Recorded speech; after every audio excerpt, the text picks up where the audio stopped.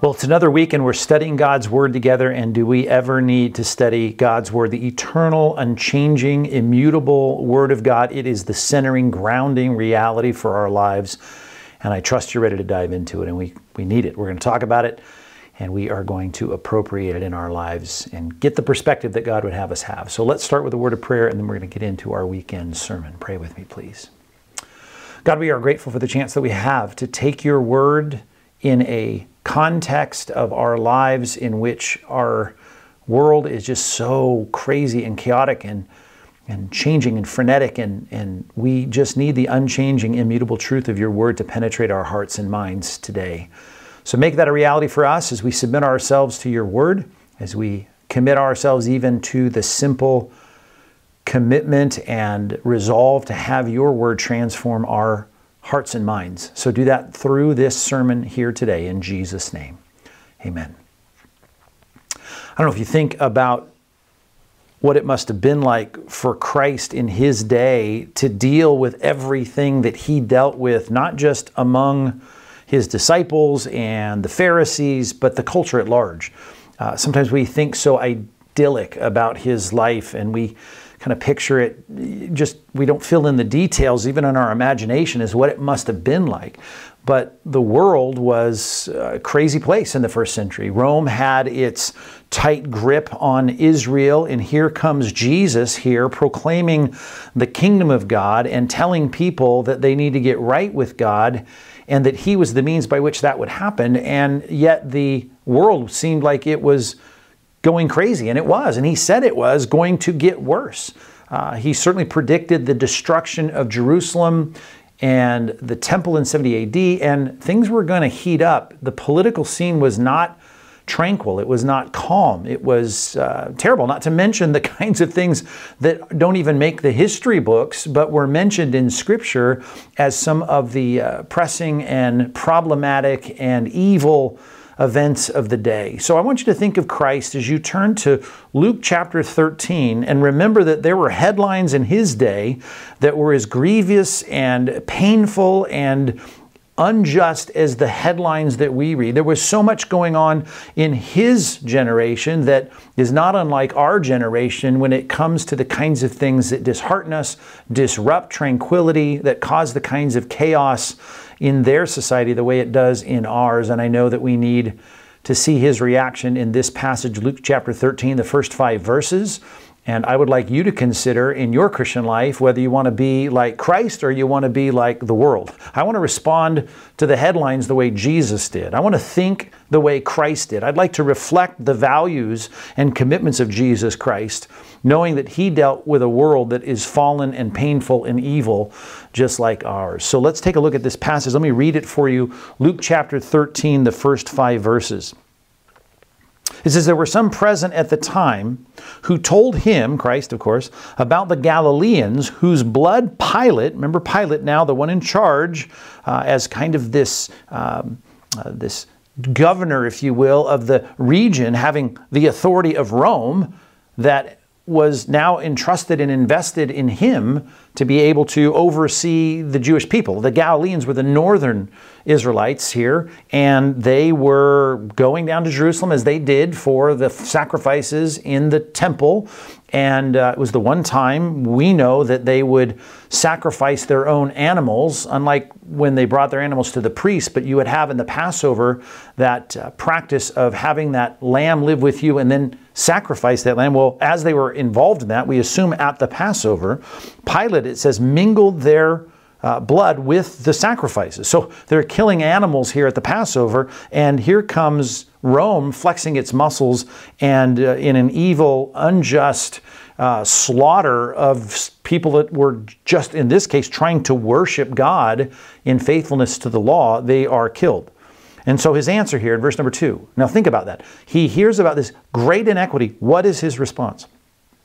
Here's his response. It's the response we so badly need. The eternal, significant, weighty response of someone who is heavenly minded, who has a perspective about the realities of heaven and earth. And we need to understand where Jesus would go when he hears about something like that. And here it is. He answers verse 2. He answered them and he said, Do you think that these Galileans were worse sinners than all other Galileans because they suffered this way? No, they were not bringing this news to Christ to talk about how evil the Galileans were. I'm sure this was a statement to try and get Jesus to throw Pilate under the bus and talk about what an injustice it was, not only that Pilate would do this kind of thing and murder people, but that he was even in charge of the Jewish people. And yet Jesus says, let's think about the Galileans that died here. And you think about it in terms of, man, that's a terrible thing. What happened to them? And he says, do you think they were worse sinners than any of the other Galileans because they suffered like this? No, I tell you, verse 3, but unless you repent, you all will likewise perish. Verse 4, or those 18 on whom the tower of Siloam fell and killed them. Do you think that they were worse offenders than all the others who lived in Jerusalem? No, I tell you, but unless you repent, you will likewise perish. 3 simple points today, and I just want you to jot these down. Let's start with the first one here, just by looking at verse 1 and verse 4. We've got 2 scenes here. One is the injustice of personal evil being foisted upon people here that did not, at least humanly speaking, deserve to die. And you have here a tower falling on people and 18 people dying. You have the natural evil in the world. I mean, whether it was the building codes or how it was put together, or maybe a minor trembler, an earthquake, whatever it was, the natural evil of something like this happening where no one was behind the scenes pulling those bricks down. You've got these 2 situations that remind us of how dangerous, how terrible, and how evil this world is. And I just want you to jot that down as though you need the reminder. Number 1, remember our world is evil. There's going to be people perpetuating evil acts, and there's going to be evil circumstances that befall people. There are evil people producing and perpetuating evil acts on other people, and they will suffer unjustly, like these worshipers who went to Jerusalem from Galilee to present their sacrifices, and they were killed by a bloodthirsty leader. Terrible. And then you have this tower falling, which reminds us that all kinds of terrible things can happen. I think of that earthquake in Nepal that killed 9,000 people, and you think about that disaster, you think, oh, this world is a dangerous and terrible place. There's natural evil, there's individual and personal evil, and that evil affects people that did not sign up to die under a pile of rubble when a tower falls in them. Or people that are going about their business doing something in Jerusalem when traveling all the way in a pilgrimage in faithfulness to God's law, here is Pilate killing them and slaughtering them. So the evil in our world needs to be remembered. And not hard for us looking at our headlines coming off of COVID-19 and then seeing the things that we've seen here recently in our headlines, and to know this: we live in an evil, sinful world. The killing is going to continue, the wars and rumors of wars, and Jesus isn't sitting here saying, let's stop all this, although we all want evil to stop. He's recognizing that this needs to be a platform for a lesson we all need to learn, and it's critical that we learn it. But he simply affirms the fact when they just bring one story to him, he brings another story to them. Look at the evil in the world. I think of all the people that were killed in last year's, not this last Easter, but the Easter before 2019 in April, when in Sri Lanka on Easter, do you remember that story? When 259 Christian worshipers were killed and slaughtered in bombings there. I think about the people that have killed people in our society, like Saddam Hussein, who is credited, notoriously so, with killing 250,000 people, 250 million people, or 250,000 people, 250,000 people. I think about, you want to talk about the injustice and the bloodthirsty culture. Think about the aborted babies in our culture, 125,000 per day, right? We're over 5 million a day in our global society, right? We're pressing 1 million, depending on whose stats you believe, every single year just in our country alone. The killing that is bloodshed, the injustice, the inequity, it's everywhere. And you're going to read about it now. You're going to read about it next month. You're going to read about it next year. You're going to read about it 10 years from now. And of course, Jesus is going to say, hey, you should not commit or perpetrate acts of evil. But in this passage, he reads the headlines, or at least hears the headlines reported to him. And then he goes further and says, well, think about that tower. Think about the tower that fell on those people. I think about the Spanish flu coming, into COVID-19, and we look back historically at what that did. It's reported that it killed 50 million people. a little invisible virus. And you think about, this is horrible, right? And we sit back today and think, this is crazy, the kind of world that we live in. Bad things happen. And a lot of people are now just like fainting with, wow, this is terrible. It is terrible. It's terrible that there is natural evil, and it is terrible that there are people that perpetrate evil on other people. It is terrible. It is sinful, and Jesus simply underscores it. As a matter of fact, when he says, you think you've seen something there? Look over here. That's why I want to talk about the fact that when you see evil perpetrated, I want to stand back and say, not only are we all against it, obviously, but we want to stand back and say, look at all the other evil that's perpetrated. Look at the bloodthirsty culture we have, the culture of convenience, right, and comfort, to not only exterminate people politically when we don't like them, or to murder people, or the murder rates in our big cities across our country, whether it's the police brutality that's in the headlines, or whether it's bombings, the suicide bombers, the Paris bombings. I think of all the things that have taken place just in the last 10 years that remind us of evil people with evil intent doing evil things. And I think we need to stop and say, okay, when Jesus hears the headlines, he goes, not only that, think about this. I mean, I want the comfort of, well, you know, we can fix this. Let's do something about it. Let's celebrate the good. Let's band together to fix the problem. And Jesus wants to say, I don't know that you realize how evil the world is. I don't think you realize how bad it is. Even when someone comes to him and says, good teacher, Matthew 19, he has to stop and say, wait a minute, no one's good but God alone. I mean, think about that. No one is good but God alone. Everyone else is bad. All have sinned, Romans 3, right? And we've all fallen short of the glory of God. Everyone is a sinner. And this is the terrible reality that I don't think we feel the way that we ought to. We see a headline, we think if we can fix this, things will be good. Remember this, it's bad, and it's really bad. And the Bible says, unfortunately, the forecast is going from bad to worse. Well, this is an encouraging sermon, Pastor Mike. Let me remind you that the passage is pointing to something that is the ultimate fix and remedy and perspective building act. And that is, as uncomfortable as it is, the thing that the Bible here, in the perfect response of Christ to the evil headlines of the day. Here's what he says. Look back at it with me in Luke chapter 13. He says in verse 2, do you think that these Galileans were worse sinners than all other Galileans? Think about it. Wait a minute. Pilate is the evil one. He's the sinner. No, he is. You're right. He's the sinner. But think about these that were killed. You might even sit back and go, well, man, maybe there was a lot going bad in there. They were probably, doing things secretly, and they were sinful, and maybe even you're thinking they must have been harboring evil in their own life or hypocrisy, and people would think that. And he said, well, wait a minute.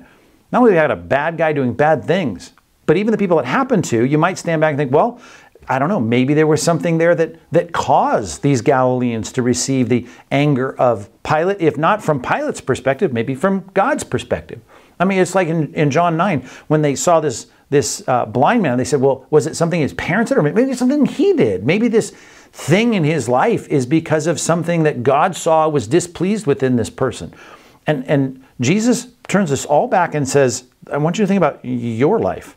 What about you? Do you think that they're worse than anyone else? Or verse number 4, what about the tower that fell on these people and killed them? Do you think that they were worse offenders than all the others that lived in Jerusalem? Jesus is saying this, if you're taking notes, number 2, you need to grieve the sin in you. That's what he's doing. He's turning around and saying to people that are outraged by Pilate killing these people, and you feel sympathy for those who died. You feel sympathy for those who had the tower fall on them. And here's Jesus saying, let's talk about your sin. Let's think about your sin. Let's think about everyone in Jerusalem and everyone in Galilee. And let's think about the fact that there's sin in you, and that sin is grievous, and there's no one righteous but God. And you need to think about the sin in your own life. And we are not good at that. Matter of fact, keep your finger here. Turn or call up the passage, if you would, from Romans chapter 2. I want you to look at this passage. Our natural tendency is to not do what Jesus is calling us to do, and that is to see the universality of sin and evil in our lives. We are not good at that. We are great at seeing evil in other people, We're great at seeing evil in Pilate. We're great at even thinking, well, there's something nefarious going on with those Galileans. Or we think maybe when this natural evil takes place, those people that are dying from this disease or dying from this accident or this earthquake or whatever it is in natural evil in the world, I'm glad God doesn't see me that way. Look at this text starting in verse number 1. Romans chapter 2, verse 1. Therefore, you have no excuse, O man. And if you want to look at the context here, we've talked about God's righteous decrees, right? The fact that God is a God who has established what's right, but people are going headlong into their own sin, and he's handing them over to their sin. That's what the end of chapter 1 is all about. Now in chapter 2, he says, therefore, you have no excuse. He's writing here to these folks in Rome saying, every one of you who judges, you see the wrong in others. And he kind of set them up for this. Look at these bad people. He's talking about some of the worst immoral sins in chapter 1. People that are worshiping the creatures, talking about sexual immorality and homosexuality. He says, listen, you think that you're okay? You can look at them and see their sin. He says, for in passing judgment, middle of verse 1, on another, you condemn yourselves, because you, the judge, practice the very same things. Oh, you maybe haven't done it to the same extent, right? But you are categorically in the same category because there's only two categories. There's the sinless and there's the sinner. And guess what? You're in the sinner category, and there are things that you do that deserve the wrath of God, and the Bible says the wages of sin is death. And in this text, there is a reminder that if you can see the sin in others, you may be good at looking that direction, but all you'd have to do is put a mirror up, and if you're honest, you'd say, I see the same problem in me. Do you think anyone else, not only receiving the bad and the suffering, but what about those perpetuating it? Even them. Do you think that you are in some other category than they are? You're not. Oh, we can slap our fist down and say, look at that sinner. And you can say, well, I don't think I'm as bad as that person. Think about it though. Your ability to critically look at people doing wrong things shows us that you have the ability to discern what is wrong. And if you could just take that same kind of discernment and turn it back on yourself, you could recognize that God would have you grieve the same kinds of problems, the same categorical problems in your own life that are in the lives of others. He says this. He says in verse 2, for we know that the judgment of God rightly falls on those who practice such things. He says, do you suppose, O man, you who judge those who practice such things and yet do them yourselves, that you will escape the judgment of God? I mean, is that not exactly what Jesus is saying over in Luke 13? I mean, do you think you're going to escape?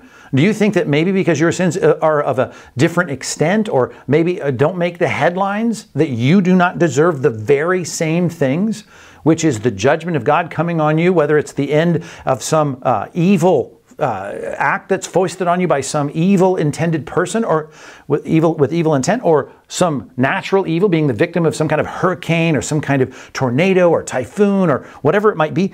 Do you think you're going to escape the judgment of God?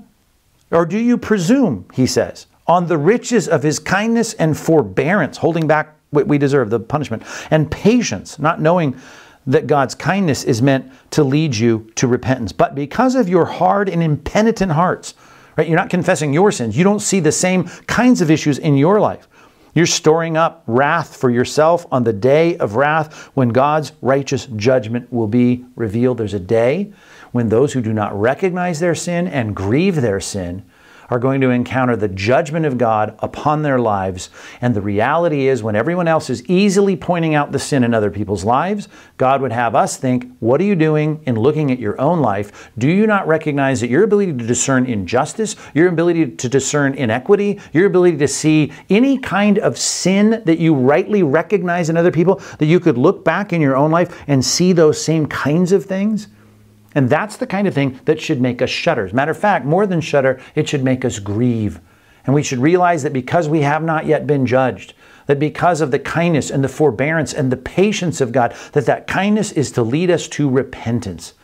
And that starts with seeing our sin for what it is. You seeing sin in others should help you see your sin in you, and that is the number one responsibility when you see evil in this world. It starts with looking in the mirror and saying, I too am a sinner, and to get honest enough in your grief to repent. You know, there's a lot of people that are easy and quick to scoff at the sins of other people. It's the wise person who's able to turn away those things. It says in verse number 8, when you recognize that we are not the ones who are free from sin, even as Jesus in that story that is there in John 8, the idea of us recognizing, can you see the sin in yourself? It doesn't mean we're laissez-faire. It doesn't mean we don't want justice. It doesn't mean that we're not caring about the judicial system. It doesn't mean that we don't hold people accountable. But we start with saying we recognize our own sinfulness.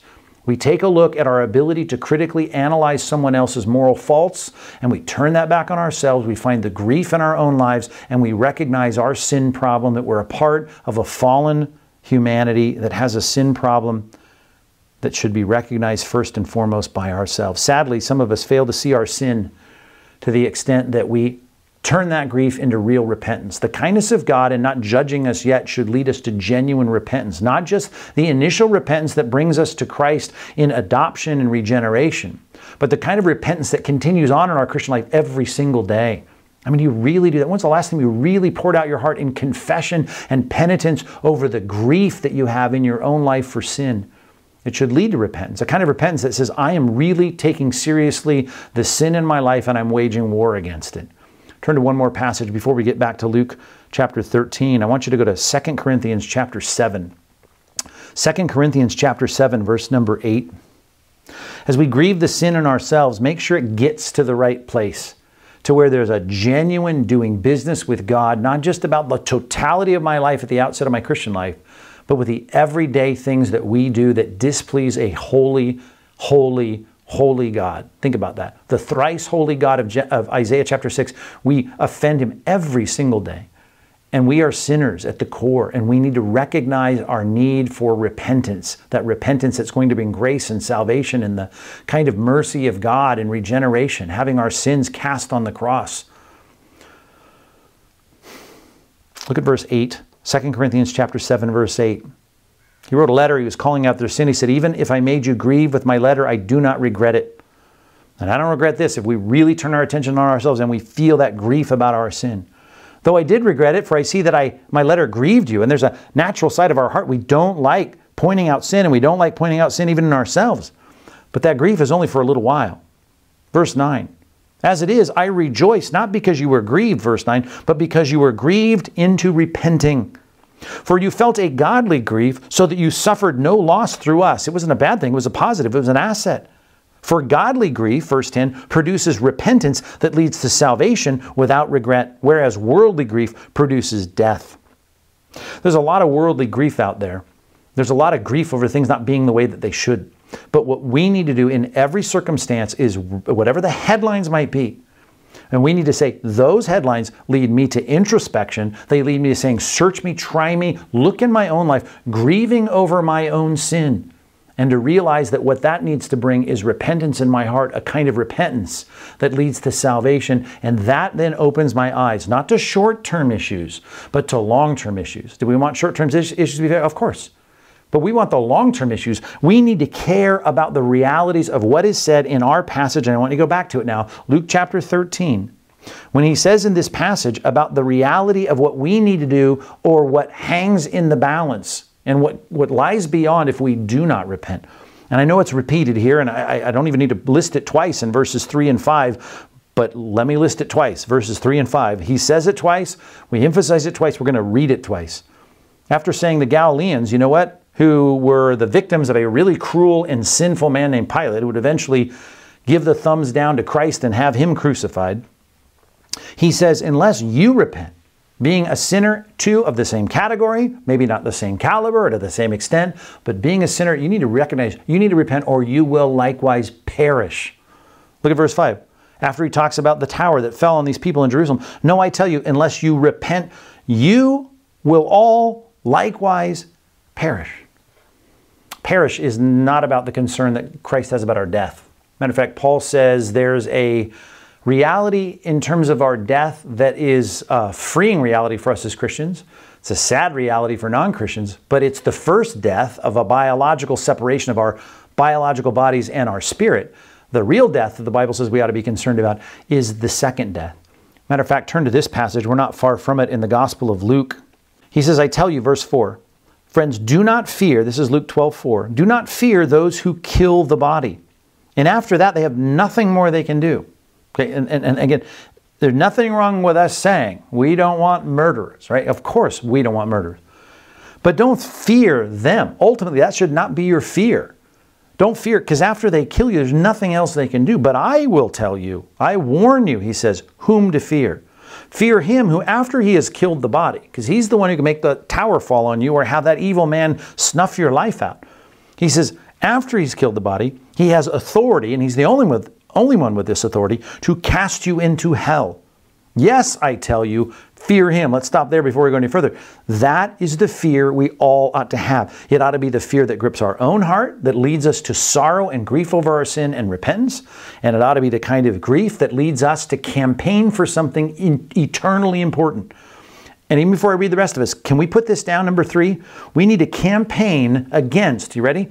Going to hell. That's what we need to campaign against as the ultimate campaign. That needs to keep you up at night. That needs to be the thing that makes you think, wow, that's the thing I fear. I fear it for myself. I fear it for Pilate. I fear it for the victims of Pilate, the Galileans. I fear it for the people on whom the Tower of Siloam fell. And I fear it for myself. Because God holds the keys to life and death and heaven and hell, and I want to make sure I'm right with him. And if I get right with him, as the next passage is going to remind me, that his love for me, his oversight for me, his concern for me, as he tells his disciples, is that 5 sparrows are sold for 2 pennies, and not one of them is forgotten before God. There's not a person that dies apart from the purview of God's sovereignty. Right? There's not a bird that dies without God's oversight. We've talked about that in the last few weeks. And even the hairs of your head are all numbered. Fear not, for you are more value than sparrows. So if I can solve the problem of fearing God and he becomes my redeemer, then all I've got left is fear for other people. The fear for them falling in the hands of the living God. The fear of them having the consuming fire get a hold of them and having no payment for their sins. That is the thing that we ought to all be concerned about. When Saddam Hussein kills 250,000 people, right? When we see people in a bombing in Sri Lanka die, we should care about and be horrified by the fact that they're going to face their God, and whether they're going to have their names written in the Lamb's Book of Life and be clothed in the righteousness of Christ and have the advocate of the Son representing them before the Father, or whether or not they're going to hear, "Depart from me, I never knew you." He says that's the one you want to fear. We want to make peace. You got 2 real stark pictures here. You got people that are fearful of being killed and fearful of human violence, and yet they don't fear the real fear they should have, and that's God. But once they realize that, if they could repent, they can have the salvation. They can have the forgiveness. They can have the acceptance to where that God who could throw them in hell, has the authority to throw them in hell. The judge becomes their Redeemer and their Savior. And that is a switch that changes everything. And then all I have left to fear is what's going to happen to other people. All I have to fear is, are you ready to meet your Maker? And that sounds so old-fashioned, but it is so accurate, it is so true, it is so biblical, it's so pertinent, it's so timely, and you and I need to get to the place right now where we say, that is the thing that should get me out of bed, it should move me into whatever circumstance I can be in, and I should go seriously hard about the reality of this truth. That's what I got to campaign about. That is what I need to get all in the angst about. As a matter of fact, I'll put it this way. Romans chapter 9. Turn there real quick. I mean, we're turning a lot of passages, but this is good. I want you to see this with your own eyes. Romans chapter 9. Here's the Apostle Paul. And you want to talk about what he fears. He no longer fears God as his judge, right? He knows that he has a great concern for God and pleasing God as his Father. He has that kind of fear. But his concern in his own heart is for other people. The fear that he has is for the other people that he's trying to reach with the gospel. Look at this, verse 1. Romans 9:1, I'm speaking the truth in Christ. I am not lying. My conscience bears witness in the Holy Spirit. That's a lot of things to say, wow, this is really true. Of course it's true. He's telling the truth, but he's about to say something you wouldn't think was true of the Apostle Paul. I mean, here's him saying, rejoice always, right? He's written all this from prison in Philippi, to the Philippians rather, as he sits in Rome, and he's always talking about joy. You think he's a happy guy to hang out with. Well, here's one thing that's in his heart. He says, I have, verse 2, great sorrow and unceasing anguish in my heart. For I could wish that I myself were accursed and cut off from Christ for the sake of my brothers, my kinsmen according to the flesh. You know what I'm really concerned about? Concerned about all these people. Verse 4, these Israelites, to them belong the adoption in the covenantal fact that God has taken Abraham's children and made a covenant with them, and the glory and the covenants, all the promises of the law of Israel, of Moses. and the giving of the law, and the worship, and the promises. To them belong the patriarchs, and from their race according to the flesh is Christ, right? From their lineage, who is God over all, who is blessed forever. The idea here is that Paul is freaked out and pained and in anguish. Look at it again, verse 2. A great sorrow and unceasing anguish in my heart. You know the problem he has? The thing that he is fearful about, the thing that he concerns himself with, the thing that tears him up is that people are lost and going to hell. That's what he's concerned about. We need to grasp the reality of that. Matter of fact, I want to show you that. Go to Luke chapter 16. Luke chapter 16, here's Jesus talking about the thing that ought to keep you up at night, the thing that ought to motivate you to speak up. I mean, you know, right now in our world, people are willing to go out there and risk their lives, right? To talk about and yell about and get riled up about bad things. And you know what? Bad things are bad things, and I'm against all the bad things, and I'm for all the good things. But what Paul wants us to do is to be passionate about the gospel. I can't even get people to politely talk about heaven and hell. I can't even get them to bring it up in a conversation because they're afraid they might offend someone. Look at, one is far more important, eternally important. Right? I know we should concern ourselves with people that can kill the body, but I'm not going to fear that. The big issue is those who can, the one who can kill the body, there's only one, and have the authority to cast us into hell. This is hard, I realize, difficult, but we need to see it. And I want you to see it in Luke chapter 16, verse 19 and following. There was a rich man, Jesus says, Luke 16, 19, who was clothed in purple and fine linen, who feasted sumptuously every day. And at his gate laid a poor man named Lazarus, covered with sores. You know the story, you know where I'm going, but take a look at it as though you never read it before. Who was dressed, or who desired rather to be fed with what fell from the rich man's table. So there he is, rich mansion, gates out in front. Here's a beggar. Moreover, even the dogs came and licked his sores. He's not healthy. He's not rich. He didn't even have food. His stomach is hungry. The poor man dies and was carried by the angels to Abraham's side. Abraham is obviously in a place of blessing and God's protection and in a good place. And so he gets to go to a place of comfort and blessing. The rich man also died and he was buried, his body at least was, and in Hades, being in torment, he lifted up his eyes and he saw Abraham far off and Lazarus at his side. And this is Jesus talking, right? And he called out, Father Abraham, have mercy on me and send Lazarus to dip the end of his finger in water and cool my tongue, for I am in anguish in this flame. By the way, stop and think about people. Think about people you talk to, people you see on the internet, people you watch on YouTube, people that you run into as you go out and shop for your food this week. And recognize Jesus is saying, here is a reality. You're either going to one place or you're going to the other place. You're either going to be in a place of comfort or you're going to be in a place of torment. That's the word here. Jesus taught this. Matter of fact, the strongest emphasis on hell in the Bible comes from the teaching of Jesus Christ himself. He says, send Lazarus. I see him over there in a place of blood. Let him dip the end of his finger and let him come and cool my tongue, for I'm in anguish in this flame. And Abraham said, verse 25, Child, remember that in your lifetime you received good things he didn't share. And Lazarus in like manner, bad things. That's what he got. That was his lot. But now he is comforted here and you are in anguish. And of course, there's got to read between the lines, is not that the poor go to heaven and the rich go to hell. That's not the picture. Picture is those clearly that trust in God. In this case, in the Old Testament times, they go to heaven. In New Testament times, of course, after the Gospels, they trust in Christ. That's the transition that's going on in the Gospels. But in this text, right, here is a sign that this man that had all this stuff had no heart and relationship with God. He wasn't, as Jesus tells in other parables, rich toward God. And so he closed his heart. He had no concern in helping the poor people here. And so what happens? He goes to a place of punishment. And Abraham says, listen, that's the way it is. Not only that, he's not coming over to give you any relief. Verse 26, look at it. Besides all this, between us and you, a great chasm has been fixed. A wall, a pit, the Grand Canyon is between us, in order that those who would pass, who want to pass from here to you may not be able, and none may cross from there to us. And he said, then I beg you, this is the rich man now, Father Abraham, he says, to send him to my father's house. Let Lazarus go back, let him come back to life, let him go there. I know his body is there, buried. I want you to send Lazarus' spirit back to animate his body, bring him back from the dead. He says, I got 5 brothers, verse 28, so that he may warn them, lest they also come to this place of torment. But Abraham said, they have Moses and the prophets, let them hear them. Man, I hope that just sends a shiver up your spine. Here is a man that is lost. and he knows that he's lost, and he's just been told there's no not being lost. You were in punishment, and you're going to be punished because you've met your Maker. You didn't trust in God. You didn't put your confidence in God. And so what happens now?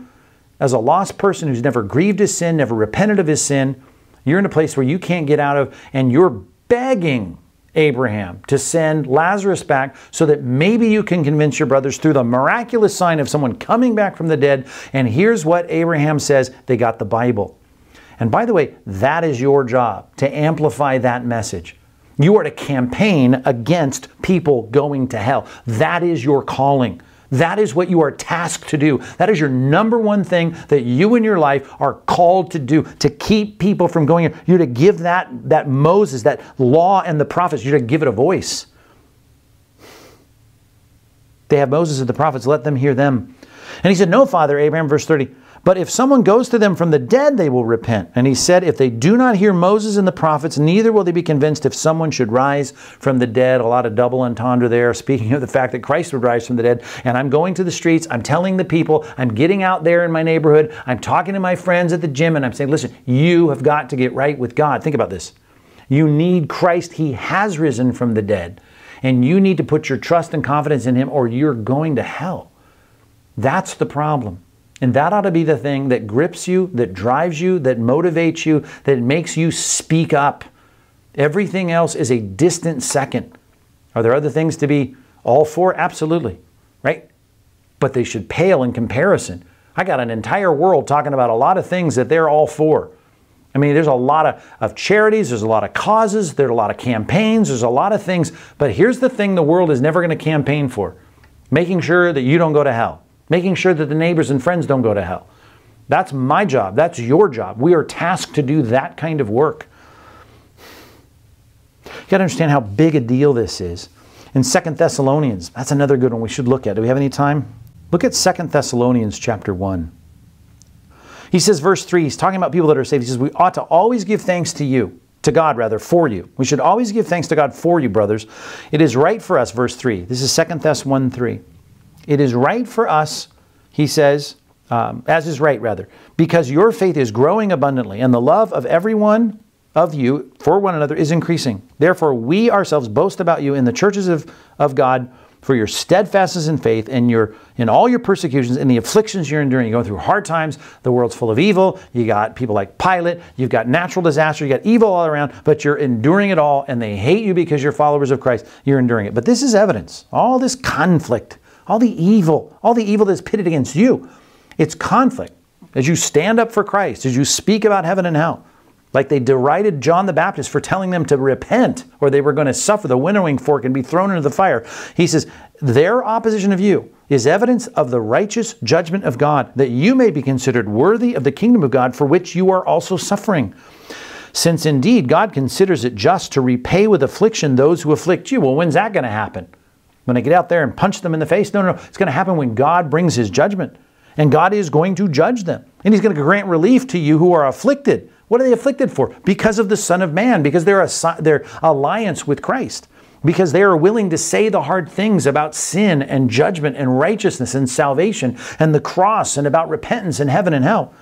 These are the things, as they brought the message of the truth to their generation, they pushed back hard against them. And He's going to grant relief to you who are afflicted as well as to us. And Paul was suffering as well. When the Lord Jesus is revealed from heaven with His mighty angels in flaming fire, inflicting vengeance on those who do not know God. In flaming fire, inflicting vengeance on those who do not know God. In flaming fire, inflicting vengeance on those who do not know God. Does that become a flat line for you? Or is that something that you care about? Is that something you even believe anymore? I mean, this is the thing that Satan constantly attacks, that there's nothing beyond this life, that all that matters is rearranging all the furniture on the deck of this sinking ship. Hopefully we can make it a little better before we die. That is not what it's about. It is about eternity. It's about the sinking of this life, and after that, standing before God.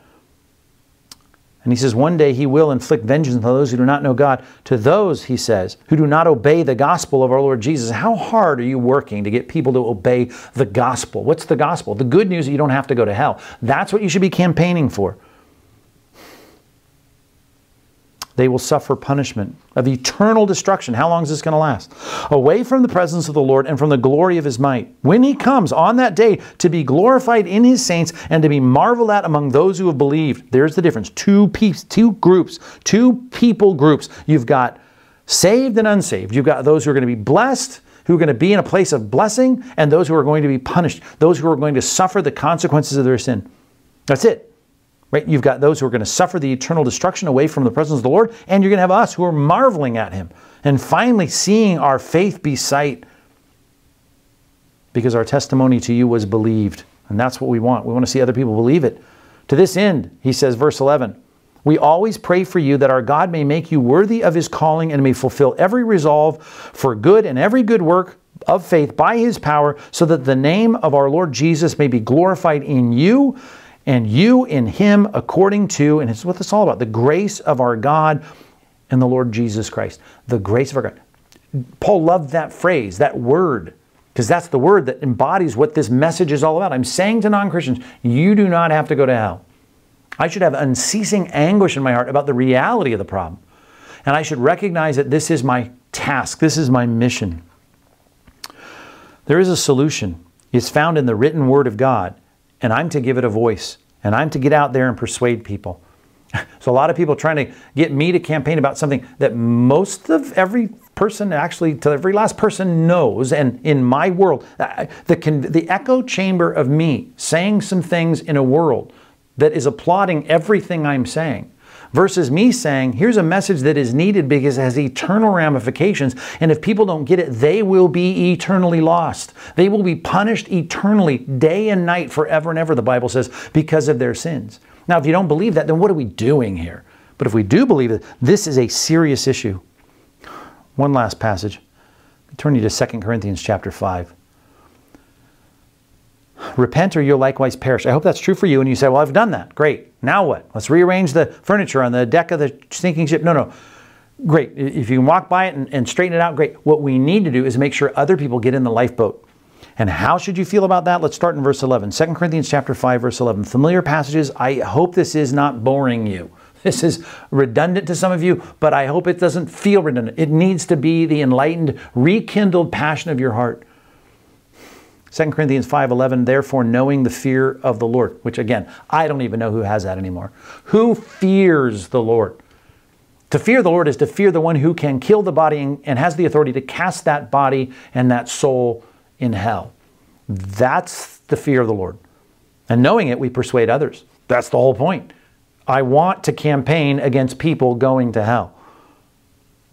But what we are is known to God. And I hope it's known also to your conscience. You know who we are. We know what we're trying to do. We're not commending ourselves to you again by giving you cause to boast about us, so that you may be able to answer those who, he says, we are not commending ourselves to you again, but giving you a cause to boast about us, so that you may be able to answer those who boast about outward appearance and not about what's in the heart. That's what matters. There's the temporal, there's the exterior, there's the stuff here, or there's, are people right with God? Because everyone is either right with God or they're not right with God, and our job is to get them right with God through the gospel. If we're beside ourselves, if you think we're crazy, and people will think we're crazy if we campaign against people going to hell. If we call people to repent, they're going to think we are beside ourselves, which is the old idiom to say you're crazy. You're just not in your right mind. That's the picture. If we're in our right mind, it's for you. If it works and you understand it and you get it, you see the wisdom and the power of God, as he said in chapter 1 of 1 Corinthians. If we're in our right mind, it's for you. Why? Because the love of Christ controls us. Because we've included this, that one has died for all, therefore all died. That's all that matters. Everything that matters is Christ dying for our sins. And he died for all, which, by the way, that's the conclusive uniformity of the humanity. There's one race of people, there's one group of people, and that group of people, that humanity, Christ died so that we can see humanity saved. Not going to happen. Matter of fact, it's going to be a very small group, small number, narrow road, small gate that leads to life, and few are those who find it. But we're trying to drag as many people as we can. Look, keep reading. He died for all, that those who live might no longer live for themselves, but for him who, for their sake, died and was raised. That's what it's about. Jesus could have campaigned against Pilate. He could have campaigned against Rome. He could have campaigned against the building codes in Jerusalem. He was concerned about campaigning about people not perishing. We don't want to live for ourselves. We want to live for Him who died and was raised. That's the message that we are trying to present to our world. Verse 16, from now on, therefore, we regard no one according to the flesh. We don't care about those things. What matters is what matters to everyone from every tongue, tribe, and nation, and every group of people. Even though we regarded Christ that way once, like He's this Jewish Messiah, and He's, about from Israel, and we looked at His external. No, we don't think that way anymore. We regard Him thus no longer. We don't think about Him like that. Therefore, if anyone's in Christ, that's all that matters. New creation. There are two groups, right? It's not that group and this group and that ethnic group and that. It's two groups. It's saved and unsaved. That's all that I'm concerned about. That's all you should be concerned about. Ultimately, that's the concern. Are we for the right things? We're for the right things. We're for the good things. We're positive in voting and absolutely for the good thing. But here's the issue that matters eternally. This is the eternal matter. That we recognize that we have a new creation in every person that puts their trust in Christ. They see their sin, they grieve over their sin, and they become Christians. The old has passed away, middle of verse 17. Behold, the new has come. All this is from God, who through Christ reconciled us to Himself and gave us the ministry of reconciliation. All this is from God, verse 18, who through Christ reconciled us to Himself. Are you right with God? Are you really a Christian? Do you have that eternal perspective? Well, then He gave you the ministry of reconciliation. That's your ministry, to reconcile people to God. That's your calling. That is that in Christ, God was reconciling the world to Himself, not counting their trespasses against them. Right? That's what we want, forgiveness, the mercy of God, the grace of God. And entrusting to us the message of reconciliation. This is not lateral reconciliation. This is vertical reconciliation. Does it help us laterally and horizontally connect? Sure it does. But what matters is that I am right with God. And that is the sorrow and unceasing anguish in our hearts is when we don't see people brought to faith in Christ. He gave us the ministry of reconciliation, that in Christ God was reconciling the world, of not counting their trespasses against them and entrusting to us the message of reconciliation. Therefore, we are His ambassadors. That is the point. That is the whole point. You are His ambassadors. You're ambassadors for Christ, God making His appeal through us. What should we be known for? Here it is. This is the message. We implore you on behalf of Christ, be reconciled to God. That should be the message people are sick of hearing from us, that we are calling them to be reconciled through Christ to God. He's the only way, the truth, the life, John 14:6. No one's going to come to the Father except through Him. And if you don't come to the Father, if you don't repent, you will likewise perish. For our sake, verse 21, He, God, made Him, Christ, to be sin, who knew no sin, so that in Christ we might become the righteousness of God. And if we are the righteousness of God, He draws us close. He makes us His own. That's the message. That's the campaign. That's the passion. That's the focus. That's what we're here for. That is our task. You are His ambassadors. We have a message. Through this whole COVID-19 thing, this weird shutdown, I don't get to preach, I don't get to be with you, and I'm not in person, and I hate that. And I've been thinking through every week, what do we need?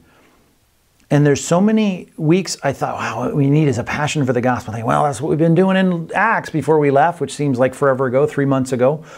And I'm thinking, yeah, well, we got a lot more of that coming in Acts, so I just don't go there. I couldn't help but think we got to go there this week. We have to go there. I need you to be passionate about the gospel. It starts with us realizing our world is evil. We don't give it allowance. We don't applaud it. We don't say, yay, let's just let it happen. But we recognize the evil in the world should lead us to grieve sin in ourselves. And if we grieve the sin in ourselves and it leads us to repentance and salvation, then I got a campaign. And the campaign and the mission for you, the task for you, the message for you, the thing you cannot be silent about, or you will not honor Christ and you will not have devotion for Christ, is whether or not you're bringing a message of repentance and reconciliation to God, to the people that you know. That is what we need to campaign for more than anything else. It is the thing that if we don't share this message, no one's going to share the message, right?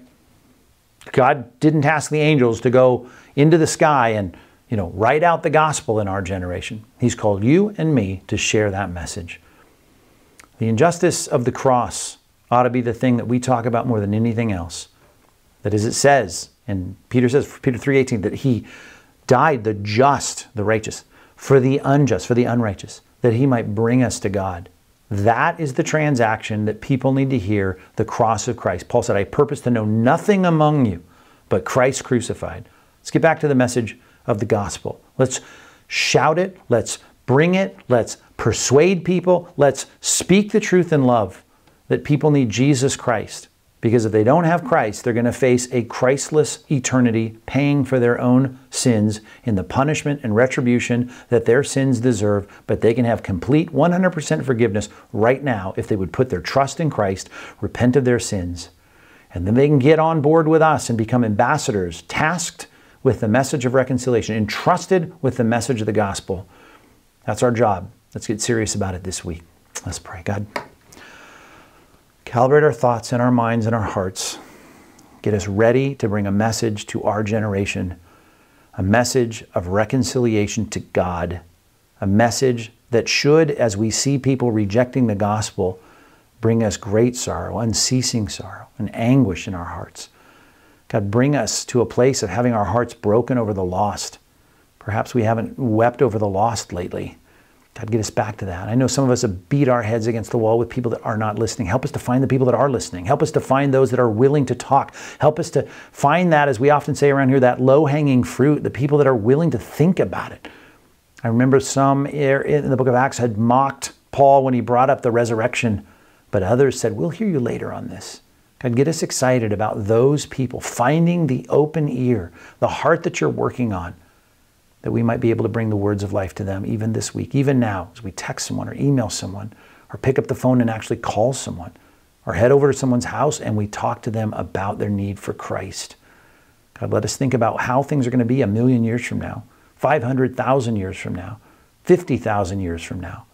God, we need to get people's hearts ready for eternity. You got one of two places. There's a great chasm fixed and no one can cross.